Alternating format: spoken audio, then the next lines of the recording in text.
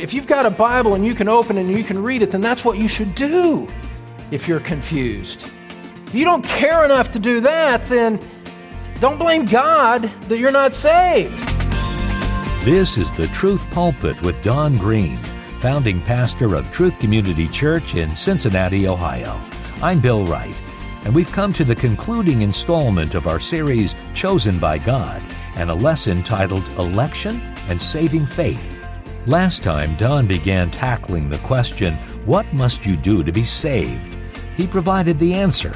You must make a full heart commitment to Christ. But what does that look like? What is the content of saving faith?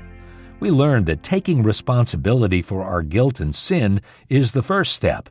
Today, Don will address the fear of the Lord, the dwelling upon our Redeemer, and the commitment of saving faith.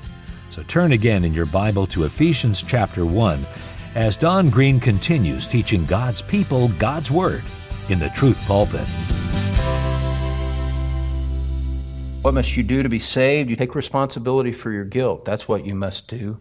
Second subpoint here in the content of saving faith, you tremble at your separation from God. You tremble at your separation from God. We won't turn there, but Proverbs 1:7 says, "The fear of the Lord is the beginning of wisdom." Here's another way to evaluate whether you've gotten it about salvation or not. Do you know something about the fear of God? Do you realize that His holiness is a threat to your well-being? Have you ever understood that your guilt puts you in a position of condemnation and judgment that is a threat to you, that has a sense of impending harm and doom upon you? Have you ever understood it that way? Have you ever feared God as someone who could bring harm to you because of your guilt? Or are you just kind of okay, whatever? The fear of the Lord is the beginning of wisdom. A sinner who understands something about the holiness of God and the way that He is violated trembles and quakes and shakes in his boots at the reality of it. Remember Isaiah 6? Lord, woe is me! I'm a man of sinful lips, and I live among a people of sinful lips. Woe is me! I'm undone! Your guilt separates you from God. And Paul expands on this later in the epistle. Look at chapter 2, verse 3. We need the Spirit of God to shake us out of our complacency, to realize that eternal matters are at stake when the Word of God is opened. Chapter 2, verse 3. Among them too, we all formerly lived in the lusts of our flesh. Notice the possessive pronoun again, first person, our flesh, indulging the desires of the flesh and of the mind, and were by nature children of wrath, even as the rest. Whoa! God's wrath is upon the guilt of my trespasses. And down in verse 12 of chapter 2, Paul says, looking back at the time before they were Christians, says, you remember this. You were at that time separate from Christ, excluded from the commonwealth of Israel, strangers to the covenants of promise, having no hope and without God in the world. That's the state of every unbeliever. That is part of the content of saving faith. And it's no superficial matter. Truth is sometimes hard to listen to, isn't it? Because it's so weighty. But you tremble at the fact, you fear the fact, you're afraid of the fact that you're in your trespasses and sins, that you're separated from God, that means that you're in a condition of wrath, and you start to realize, I'm in trouble here. This is bad. I need forgiveness because God is offended by me. And I'm separated, and I have no hope, and I'm alone with no one to intercede for me before the wrath of a holy God.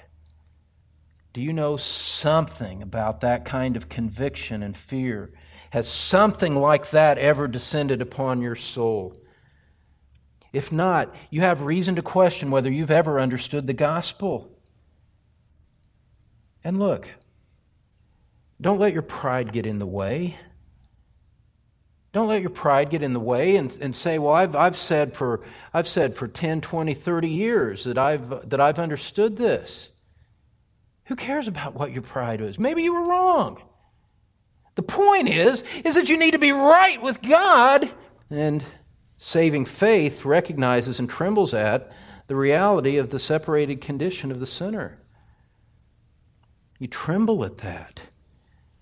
You see, what's the word salvation mean? It's a state of being saved, right? Saved means that you are in danger. Have you ever seen yourself in danger, or is this just part of a good act that you put on? You see, to the true Christian, the element of true saving faith, you say, I'm saved, which is to say, I was in great danger. I couldn't save myself. You see, we've used the lingo for so long that it's become commonplace to us. We've got to strip away the varnish of the commonplace and realize what these terms are saying. To be saved means there was danger. And no superficial danger. My eternal soul was in threat of sinking into the depths of hell with no opportunity to be released from it. When I tell you on a personal or public level, that's what I'm saying to you. My guilty, demented soul was in threat of eternal judgment from a righteous, holy God, and I deserved that, and Christ saved me. That danger that I was in, hanging, as Edward said, by the spiderweb thread, is over. I have been delivered safe to the shores of God's kingdom. But oh, when I realized my danger, how I trembled and feared at it. Do you know something about that? Or have you never seen God? Have you just seen God as something other than a threat? If there's not some manner in which God is a threat, we don't have anything to be saved from, do we? Somehow, God's a threat to sinners, and they need to be saved. Why is He a threat? It's because of their guilt, for which they are responsible, which separates them from God and puts them in the position of being a child of wrath. That's it. What must you do to be saved? You've got to take these things seriously. Take responsibility for your guilt and realize that separation from God is of momentous consequence. Finally, content of saving faith. You take responsibility for your guilt. You tremble at your separation from God. Thirdly, you think on the Redeemer. You think on the Redeemer. Let's go back to Ephesians chapter 1.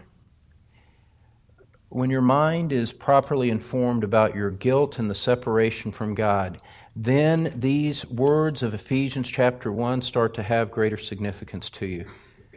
They're no longer words on a page. They're the fountain of water to a man dying of thirst.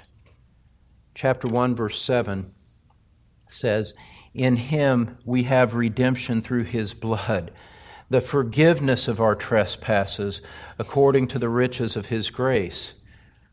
Christ died to pay the price for sinners to be from sin, which is to say that Christ died to deliver us from this guilt that we've taken responsibility for, that somehow Christ died in order to take away the separation from God that this very passage speaks of. Somehow, this work of Christ is the only possible answer to my spiritual dilemma.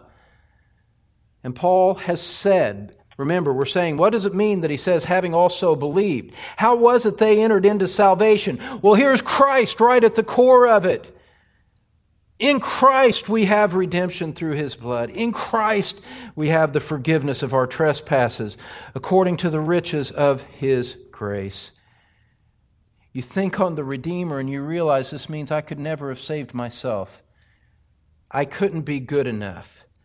There was no religion that was going to save me. I couldn't do the right things. No, you step back. As it were, you look in the Scriptures, and mentally you look back and you see that in the cross of Christ was your redemption, was your deliverance, was your salvation from this horrible guilt and separation that was there. That violent death was for me. And here's the thing. We used to sing the song here.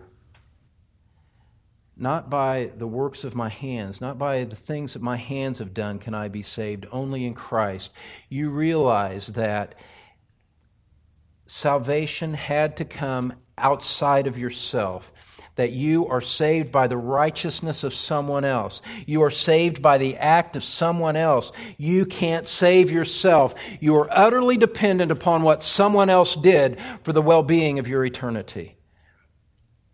Christ as your substitute.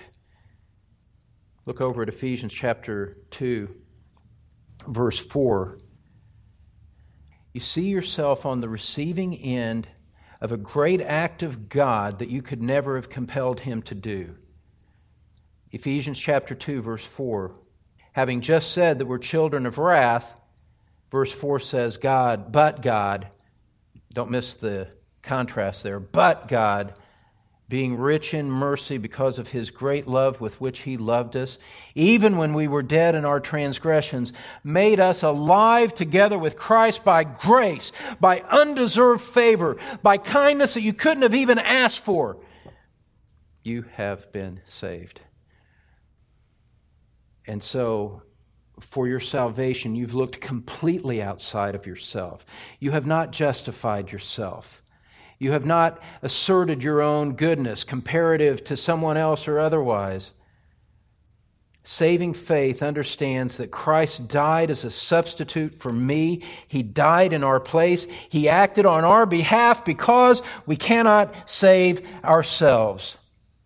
That blood 2,000 years ago was for the benefit of my soul, not for any guilt of His own.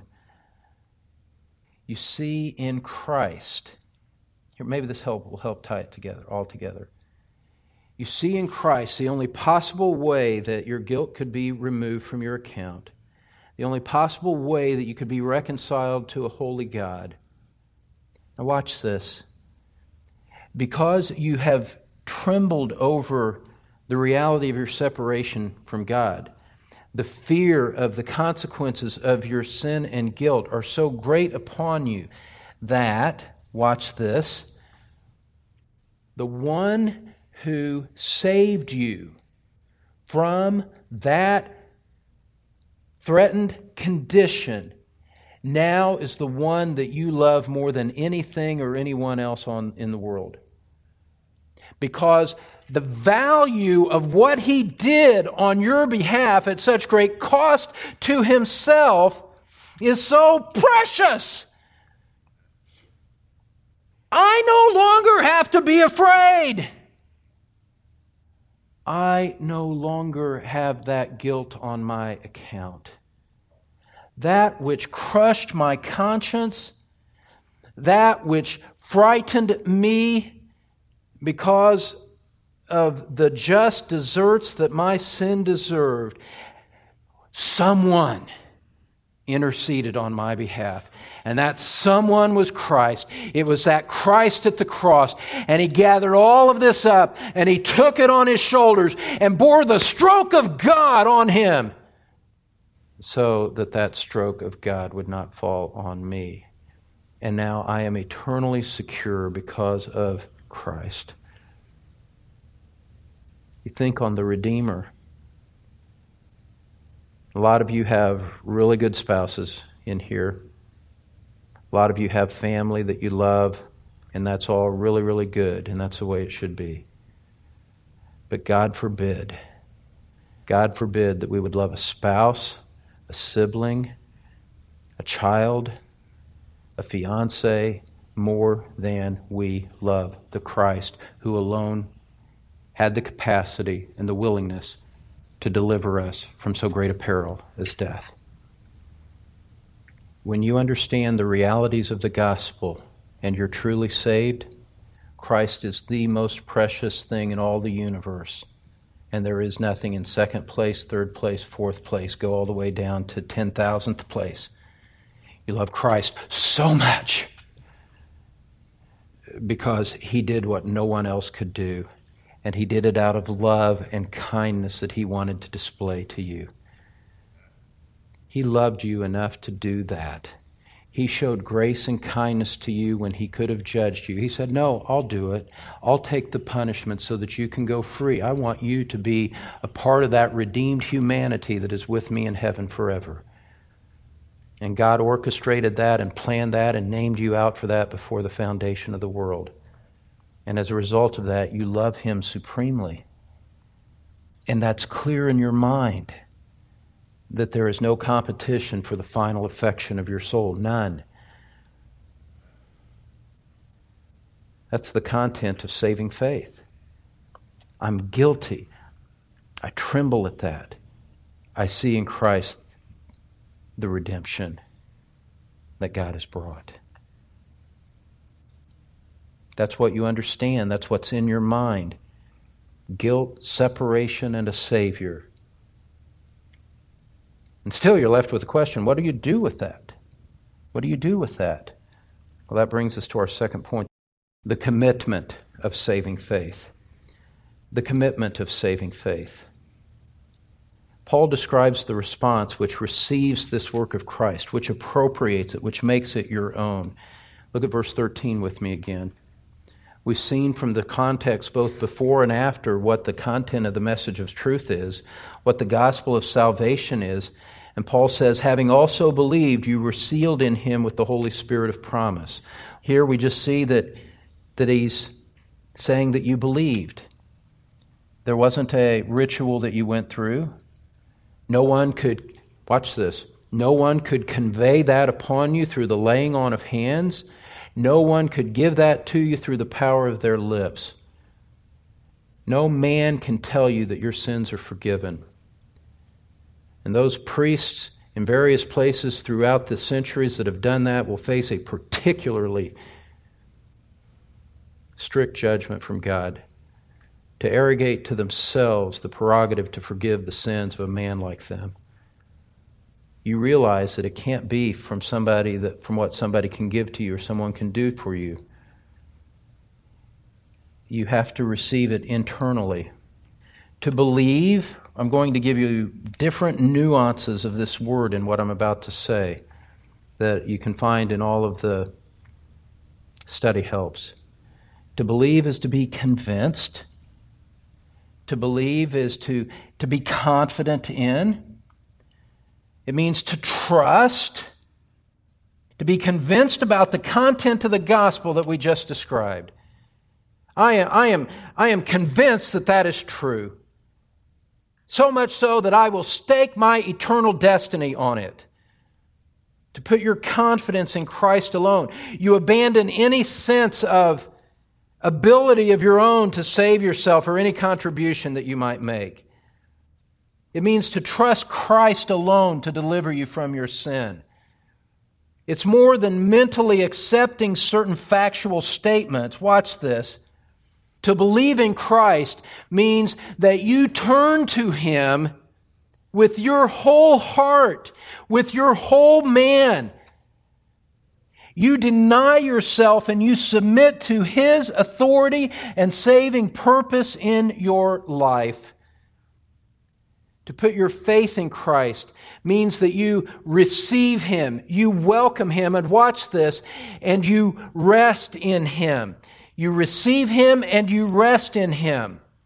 You stop trying to do anything else to earn your salvation. You're mindful of the fact that you cannot contribute to the perfect righteousness of Christ. You can't make His work any better. You can't improve on it with anything you do. And so you rest on Him alone, and your final trust is in Him. What we've seen here today is this. The sovereignty of God renders the sinner helpless to save himself. However, it does not make the sinner inactive. You don't just ignore it and say, well, I'm just going to wait for God to save me. No, you stir up your heart to go after Him. You must rely on Christ. If you're confused, don't sit back in indifference and say, well, it must not really matter. It matters. If you're confused, you cry out to God for mercy. Help me understand. I'm so confused. And that preacher goes on forever. God, help me understand. By the power of your Spirit, open my mind. You got to do something to help me because I just don't get it. You cry out like that. You sit down and you open your Bible and read it. You can't say I'm concerned about my soul and leave your Bible unopened. This is where God meets us. This is where God makes Himself known. If you've got a Bible and you can open and you can read it, then that's what you should do if you're confused. If you don't care enough to do that, then don't blame God that you're not saved. Luke chapter 9, verse 23, where Jesus said, He was saying to them all, quote, "If anyone wishes to come after me, he must deny himself and take up his cross daily and follow me. For whoever wishes to save his life will lose it, but whoever loses his life for my sake, he is the one who will save it."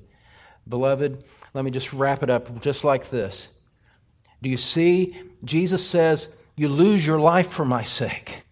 You lose your life for Christ. You exchange your life for this salvation. He says, if you want to enter in, say this little prayer. 1, 2, 3, and you're done.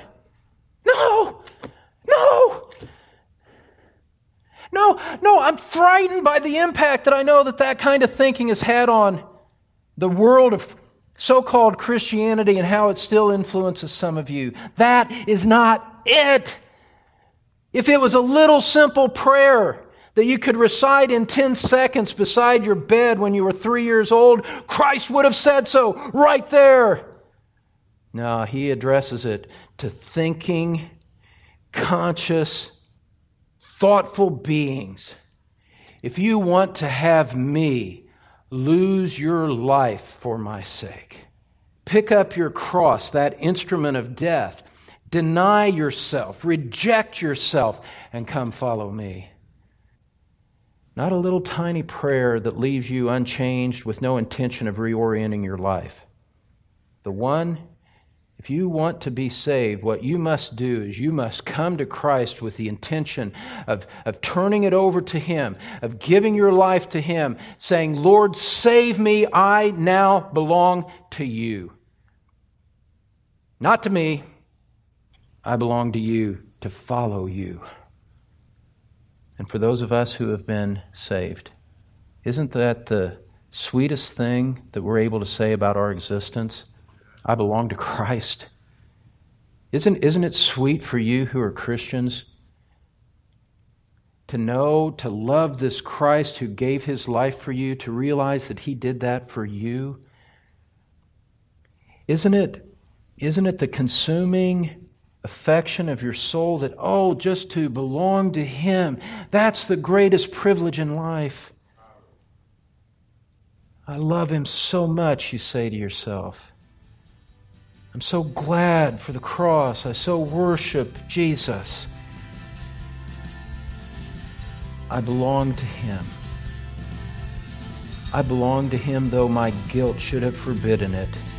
He fulfilled justice so that I could be saved and belong to Him.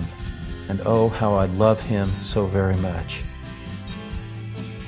What must you do to be saved? Turn truly to Christ. Believe in Him for salvation. And with that, we've come to the end of a fascinating series on the doctrine of election, titled Chosen by God. This subject often sets off fireworks in Bible studies, but once you realize what Scripture actually teaches, you should gain great peace about God's sovereignty and His power to do what you cannot. Pastor Don Green will embark upon another edifying series next time, and we invite you to join us then on the Truth Pulpit. But right now, here again is Don with some closing thoughts. My friend, I am delighted that you've been with us today on the Truth Pulpit. We've covered a lot of deep theological issues on this series titled Chosen by God, and this is the kind of theological truth that you have to review often in order to let it sink deep into your heart and gain understanding. And I have some things for you here. Our programs are archived on our website. You can go back and listen to them. And you can also receive a free CD copy of the full-length messages if you'll simply contact us and request it. Bill is here to give you the information so you can find it and get those materials into your hands. Just visit thetruthpulpit.com.